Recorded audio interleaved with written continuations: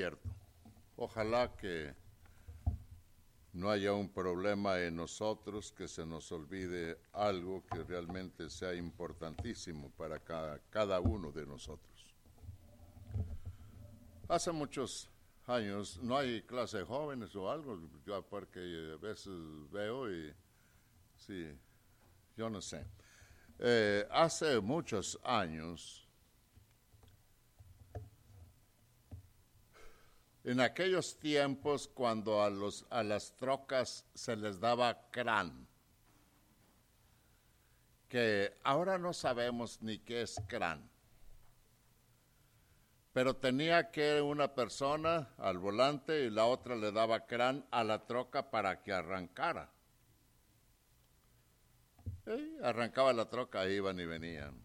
Salió aquel matrimonio, fueron al campo, allá a la labor, la esposa le da crán a la troca, suben y vámonos para la casa.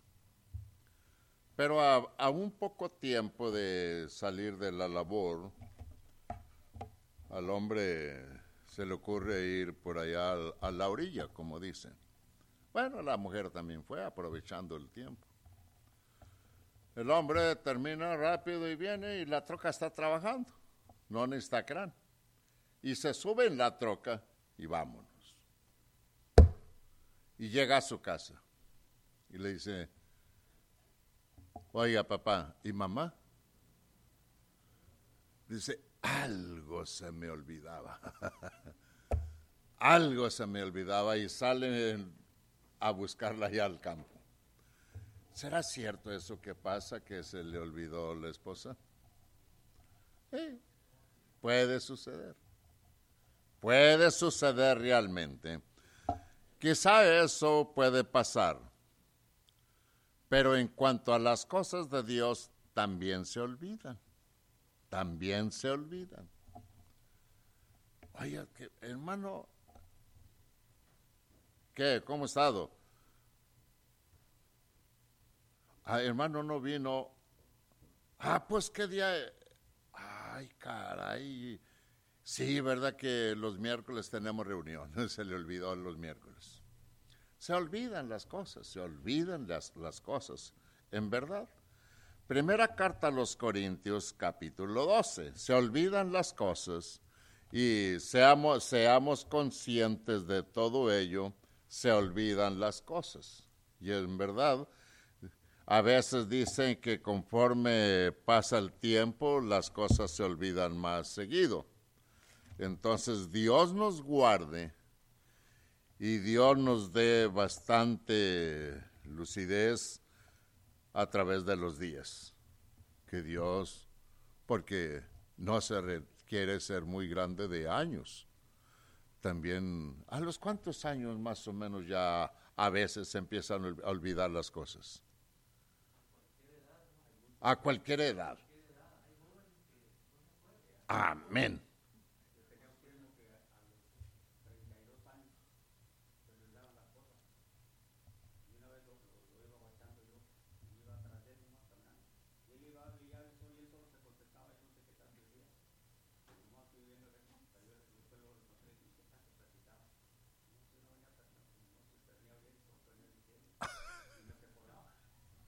¿Qué cosas tiene la vida?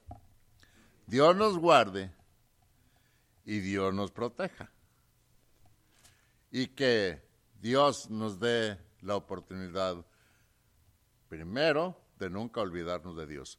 Y de Dios no es que se le olvide a uno.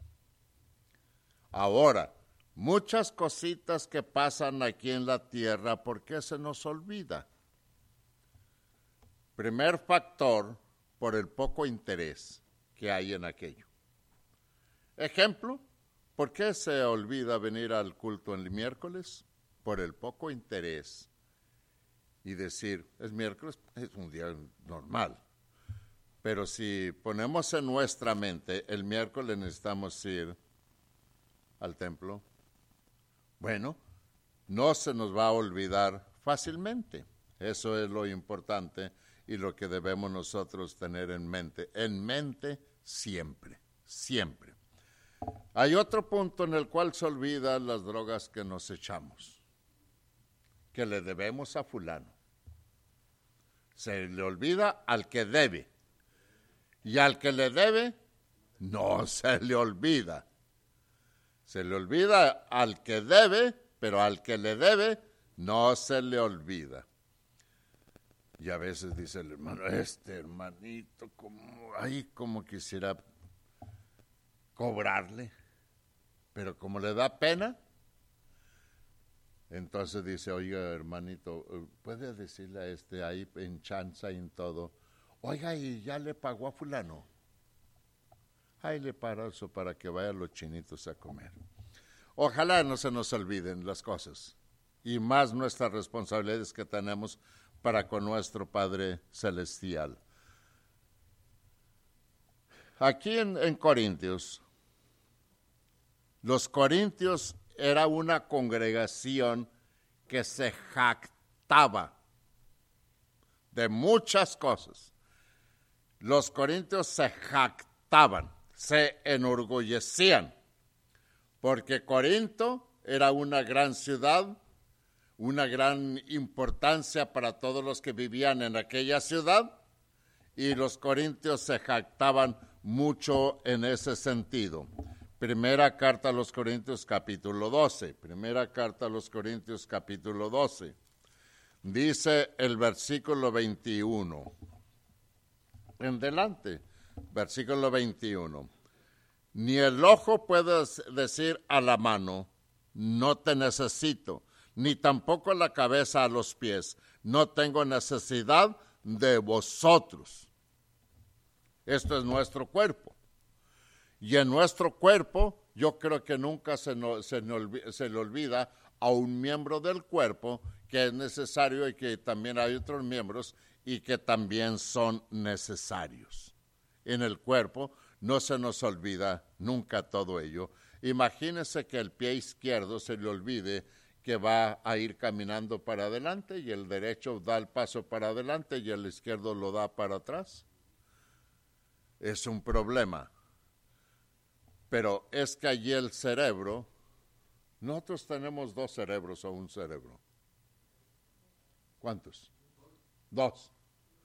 Esta parte del cerebro, ¿qué gobierna del cuerpo? La parte izquierda. La parte izquierda del cerebro gobierna la parte derecha, según dicen. Pero esto va ordenadamente, de común acuerdo, con ambos lados. Todo va caminando. Esta mano le ayuda a esta o esta le ayuda a esta. Y cuando va a lavarse la cara, qué bien se juntan y llevan el agua. Esa es la armonía del cuerpo.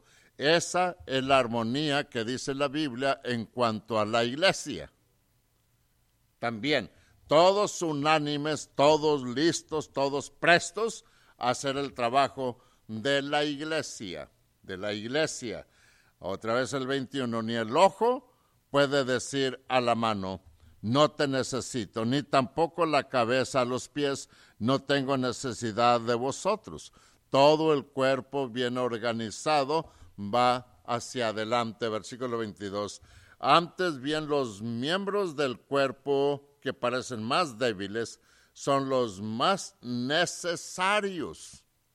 Los que son de mayor importancia y aquellos del cuerpo que nos parecen menos dignos, a estos vestimos más dignamente, y a los que nosotros son menos decorosos, se tratan con más decoro.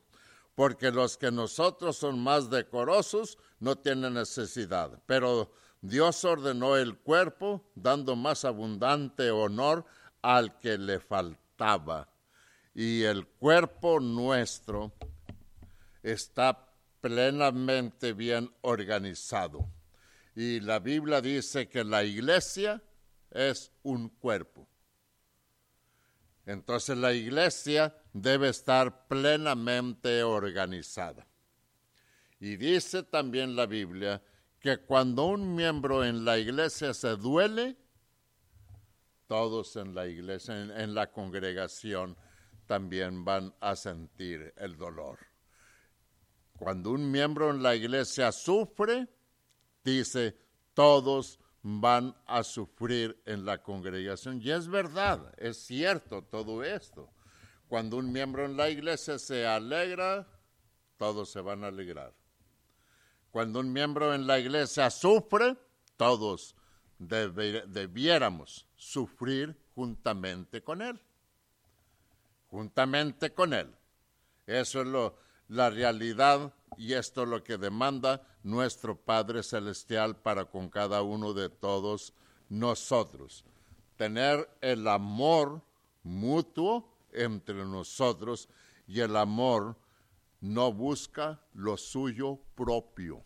Aunque esta palabra la enseñamos, la decimos, pero cada quien buscamos lo nuestro.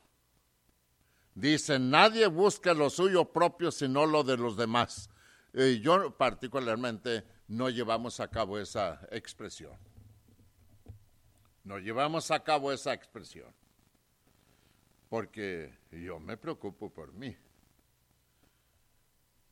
Y usted se preocupa por usted. Usted encontró una cobijita y usted se la pone y se le quita el frío. Y su hermano está por allí temblando, pues lo siento mucho, lo siento mucho. Ahora que si es el matrimonio, dale la chamarrita a la esposa, porque ella... ¿La mujer es más fuerte o más débil que el hombre?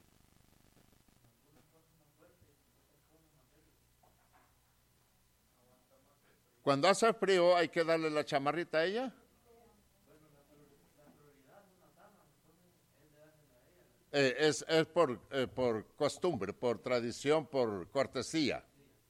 No es porque sea más débil o porque no aguante, porque yo creo que la mujer aguanta más.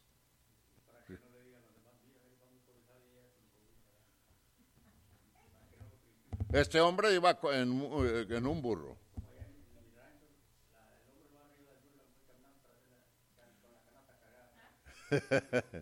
Bueno, la mujer anteriormente y en algunas regiones para Centro Suramérica, la mujer carga algo en la espalda.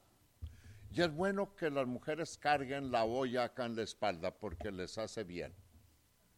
Su cuerpo, mire, su cintura está derechita. No andan así jorobadonas.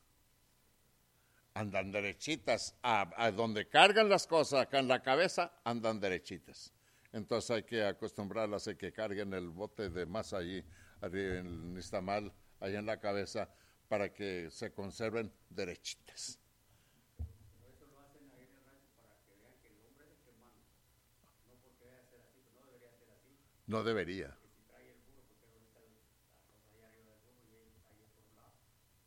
Pero eso lo hacen para que vean que es el que manda. Para que vea quién manda. Amén. No sé por qué, pero así lo hacían ahí. En aquellos años, cuando estaba pobrecito, encontraba a alguien y miraba a la señora que arriba sentada en el burro y la señora cargada atrás, camina y camina tras él. No lo veía yo bien. Y a veces la mujer allá caminando detrás de él. Costumbres, quién sabe.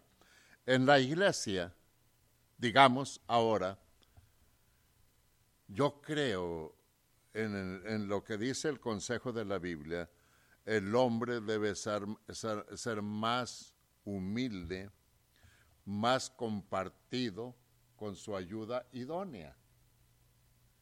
Debe ser más misericordioso, más cortés y más caballero, con la ayuda idónea. Va al mandado, la mujer con 2 bolsas, siguiendo al hombre que ya vaya adelante. No, vaya y ayúdele con una bolsa o ayúdele con las 2 bolsas. Ayúdele, sea caballero, directamente es lo que dice la palabra de nuestro Padre Celestial, Filipenses capítulo 2. Filipenses capítulo 2. Aquí hemos leído el de Corintios capítulo 12, versículo 21 en delante. Entonces ahora Filipenses capítulo 2, aquí más adelante. Filipenses capítulo 2, versículo 3. Filipenses capítulo 2. Efesios, Filipenses y Colosenses. Capítulo 2, versículo 3. Y entonces dice aquí, nada hagáis por contienda o por vanagloria. Antes bien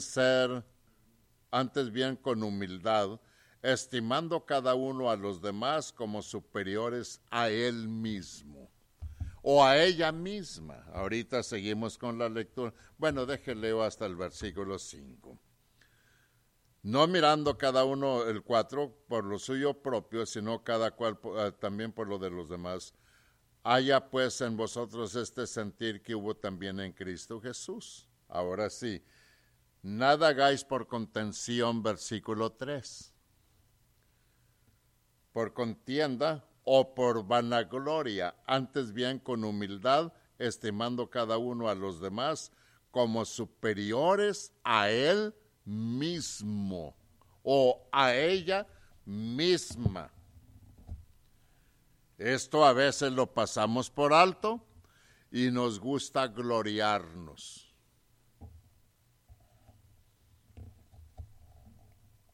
Hice o hicimos. Hice o hicimos. Mira, traje esto. Y dice el otro, trajimos, porque andábamos los dos. Sí, pero yo lo conseguí, no le hace. Con el hecho de que anden juntos, diga, trajimos esto.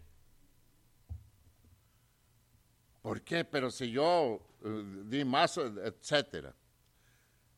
No es correcto el vanagloriarse, pero sí es cortés el decir, trajimos. Cuando uno emplea la palabra traje, ya está levantando el egoísmo de sí mismo.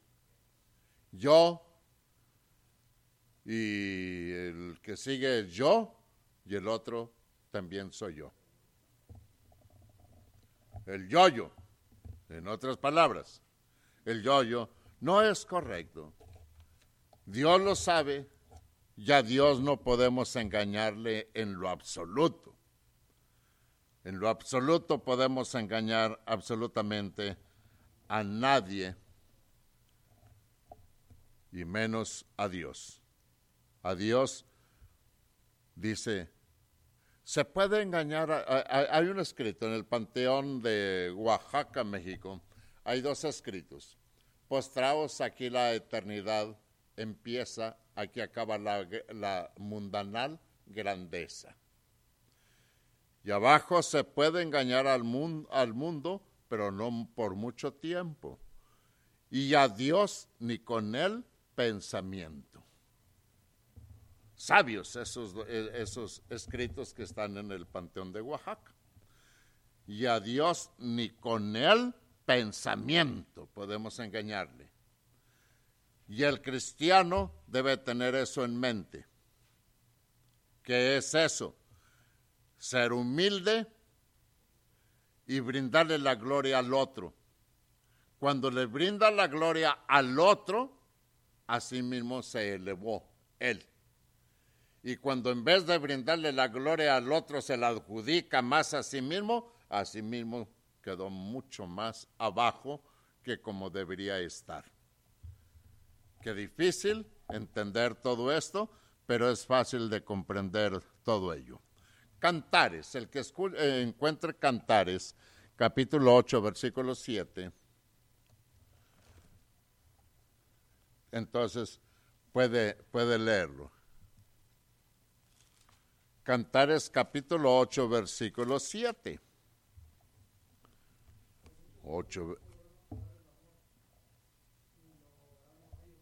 8:7.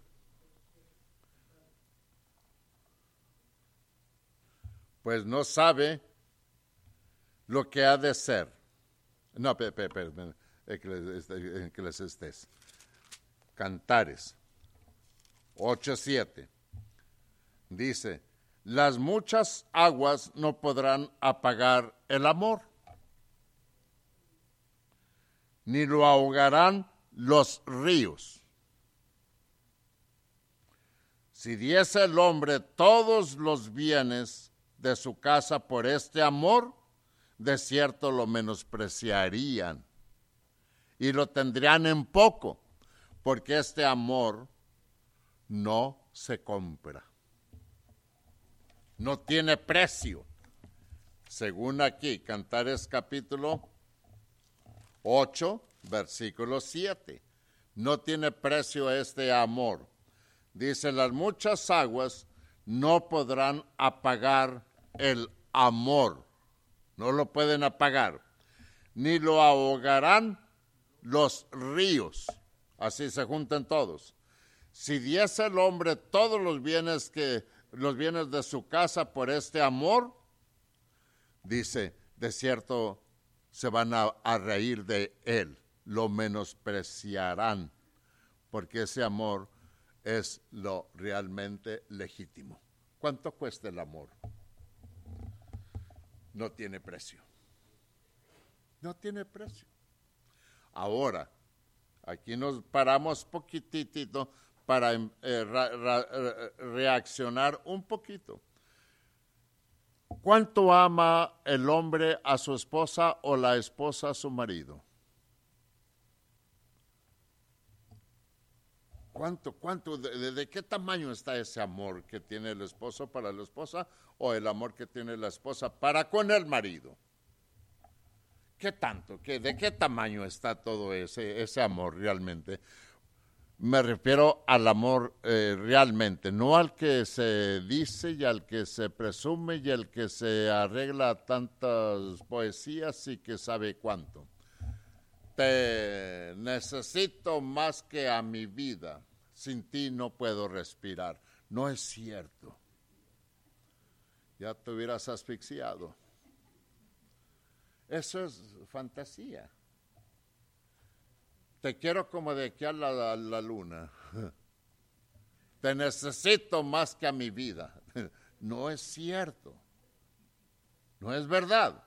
Si eso es lo que tienes para conmigo, eres un real mentiroso. Pero la cosa es que a la mujer le gusta. ¿Es cierto? Le gusta que la halaguen. Te quiero más que a mi vida. Hasta se pone papujadita. Le encanta la fantasía. Vea, hermanita.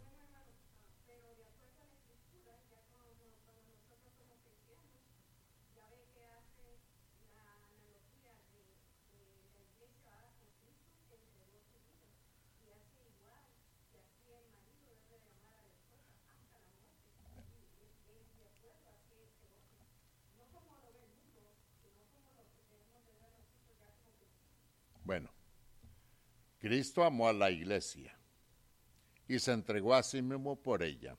Ahora, así debe amar el marido a la esposa. ¿Y la esposa? Al marido también, ¿o no? Déjenme una palabra. En el matrimonio el amor es recíproco.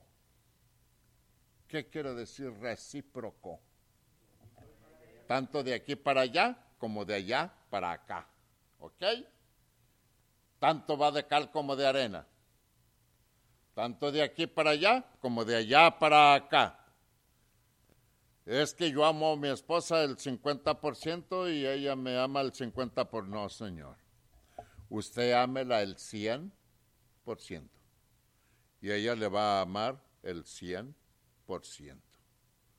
Es decir, una entrega voluntaria. Voluntaria porque al marido no lo obliga la mujer a amarla. De ella debe nacer amarlo. El esposo no obliga a la mujer a amarlo, de ella debe nacer amarlo y de él debe nacer amarla. Así. Porque como dijo alguien, ni parientes son. Y es verdad. Pero de ahí en adelante en el matrimonio dice, ya no son dos. ahora es uno. ¿Cómo va a ser uno? ¿Cómo va a ser uno? Dos, formando uno solo para llevar un hogar que se llame hogar, un hogar adelante. Eso es lo que realmente indica allí. El hogar, llevarlo adelante. Dice, por esto dejará el hombre, la mujer también, padre y madre, y se unirá a su marido, y se unirá a su esposa, y los dos serán uno. Y yo recuerdo que ilustramos esto hace mucho, hace años. Lo ilustramos con los dedos de las manos. El padre, los hermanos, el matrimonio, el matrimonio, por eso es que donde va el anillo es el dedo del matrimonio, y los sobrinos y todo lo demás. Dejará el hombre a su padre, a su madre, a sus hermanos, a sus hermanillos y todo, pero no debe separarse de la mujer. ¿Alguien recuerda cómo ilustramos esto? Este es el matrimonio. ¿Ok? El matrimonio. Y lo juntamos así. Este es el matrimonio. Este que no se desaparte, el matrimonio que no se desaparte, y todo está perfecto. Abandone a sus padres. Abandone a sus hermanos. A sus hermanillos también. Pero no abandone su matrimonio. Usted puede despegar esto sin despegar estos. Esto es la clave. Esto es la clave. Sin despegar estos, despegue estos dos de aquí del matrimonio. Despéguelo. Usted pruébelo allí. Despéguelo. Se separa de los padres, se separa de los hermanos, se separa de su familia, pero despegue esos dos y no va a poder despegarlo sin despegar el matrimonio. No lo despegue y esos dos no puede despegarlo usted. Ese es el matrimonio. Cálele, sin despegar esto, usted no puede despegar esto. Necesita abrirlo, pero bien pegado aquí, no puede abrir los dedos así. Así como abre estos. No puede abrirlo. ¿Alguien puede? Yo no sé. Pero estos no puede abrirlos como se abren estos. Ese es el matrimonio real en la palabra de nuestro Padre Celestial. ¿Quién va a poder separar lo que Dios unió? No lo separe el hombre. No lo separe. Necesita violar estas partes para poder separarlo. Pero bien pegadito aquí, despegue esos dos dedos, no va a poder separarlos. Ese es realmente el amor genuino. Ese es el amor genuino a nuestro Padre Celestial. El amor no se envanece, el amor es legítimo, es puro. El amor nunca busca lo suyo propio. Pero el amor realmente es legítimo, es puro, limpio y sin mancha. Ese es el amor que Dios pelea y que Dios quiere para con cada uno de todos nosotros. Leo otra vez 8:7 de Cantares. Las muchas aguas no podrán apagar el amor, ni lo ahogarán los ríos. Si diese el hombre todos los bienes de su casa por ese amor, estás mal, andas fuera de órbita, porque ese amor no se puede comprar. no se podrá comprar jamás. No se podrá comprar jamás. Y voy a leer otros 2 versículos solamente. Juan capítulo 5, Evangelio según San Juan, capítulo 5.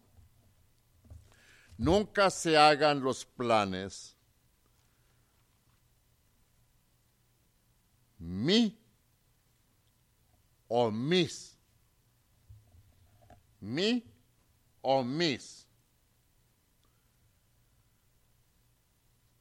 Y la palabra yo tampoco se use. Porque mi, mis y yo, todo encierra para acá. Mi es para acá. Mis es para acá. Yo, pues es el peor orgullo que puede haber. Nunca se emplee eso, porque debemos buscar el bien para los demás. Yo, mi, mis, no debiera estar en nuestra mente jamás. No debiera estar. Son enemigos para la gloria de Dios y son los que inclinan para gloriarse o simplemente ponerse de ejemplo, pero todo él o ella. Ejemplo bueno, yo. Nunca nos pongamos de ejemplo para nadie. Y menos en ese sentido. Yo ya la hice. Hay un hombre que se puso de ejemplo nada más. ¿Quién fue? En la Biblia. El apóstol Pablo. Es el único. Y al mismo tiempo, el apóstol Pablo no se debió haber puesto así. Ser ejemplo de mí como yo lo soy de Cristo. Porque el mismo Pablo cometió un error. Usted busque algún error que cometió Pablo, se habla que no cometió ningún error. Pero el humano, Dios dice que comete errores y Pablo era un humano. ¿Quiere que le diga cuál error cometió Pablo? Como dijo la Franja de Puebla. Dijo Pablo a Pedro, nosotros somos judíos de nacimiento y no pecadores como los gentiles. Que no hubiera dicho esto Pablo, lo levantaríamos tanto como no se imagina. Pero el mismo Pablo se engrandeció. A pesar de que le dijo Dios, yo te voy a dar un aguijón para que no te engrandezcas. Porque el apóstol Pablo fue el único que fue al tercer cielo y regresó. Y anduvo en el mundo predicando. Y dijo, me gloriaré más en mis debilidades, pero allí dice Pedro, nosotros somos judíos y no pecadores como los gentiles. ¿Comete una falta, Pablo? Todos cometemos faltas. Todos cometemos faltas. Nosotros todos necesitamos la voluntad de Dios para seguir adelante. Todos. Nadie somos indispensables y todos somos necesarios. Todos somos necesarios. Nadie es indispensable. A veces creemos que somos indispensables. Y es común. Va a haber una reunión y dice uno de los que iban a estar en esa reunión, pero que no iban a estar, que no iba a estar. Dice, ¿van a tener la reunión siempre? Claro que sí, hermano. ¿Y la van a tener sin mí? Claro que sí. Y después me dijo, hermano, qué mal estaba yo. Yo pensaba que si yo no estaba, la reunión no vale nada. Esto es un problema en los humanos, cuando creemos que somos tan indispensables y todos somos necesarios, pero solamente Dios es indispensable en cada actividad que llevemos a cabo. Todos somos necesarios, pero solo Dios es indispensable. Y todos juntos, uniéndonos, la fuerza, la unión hace la fuerza. Luchemos por la salvación de nuestra alma y que Dios tenga piedad y compasión de cada uno de todos nosotros. Bendiciones. Tenemos un canto.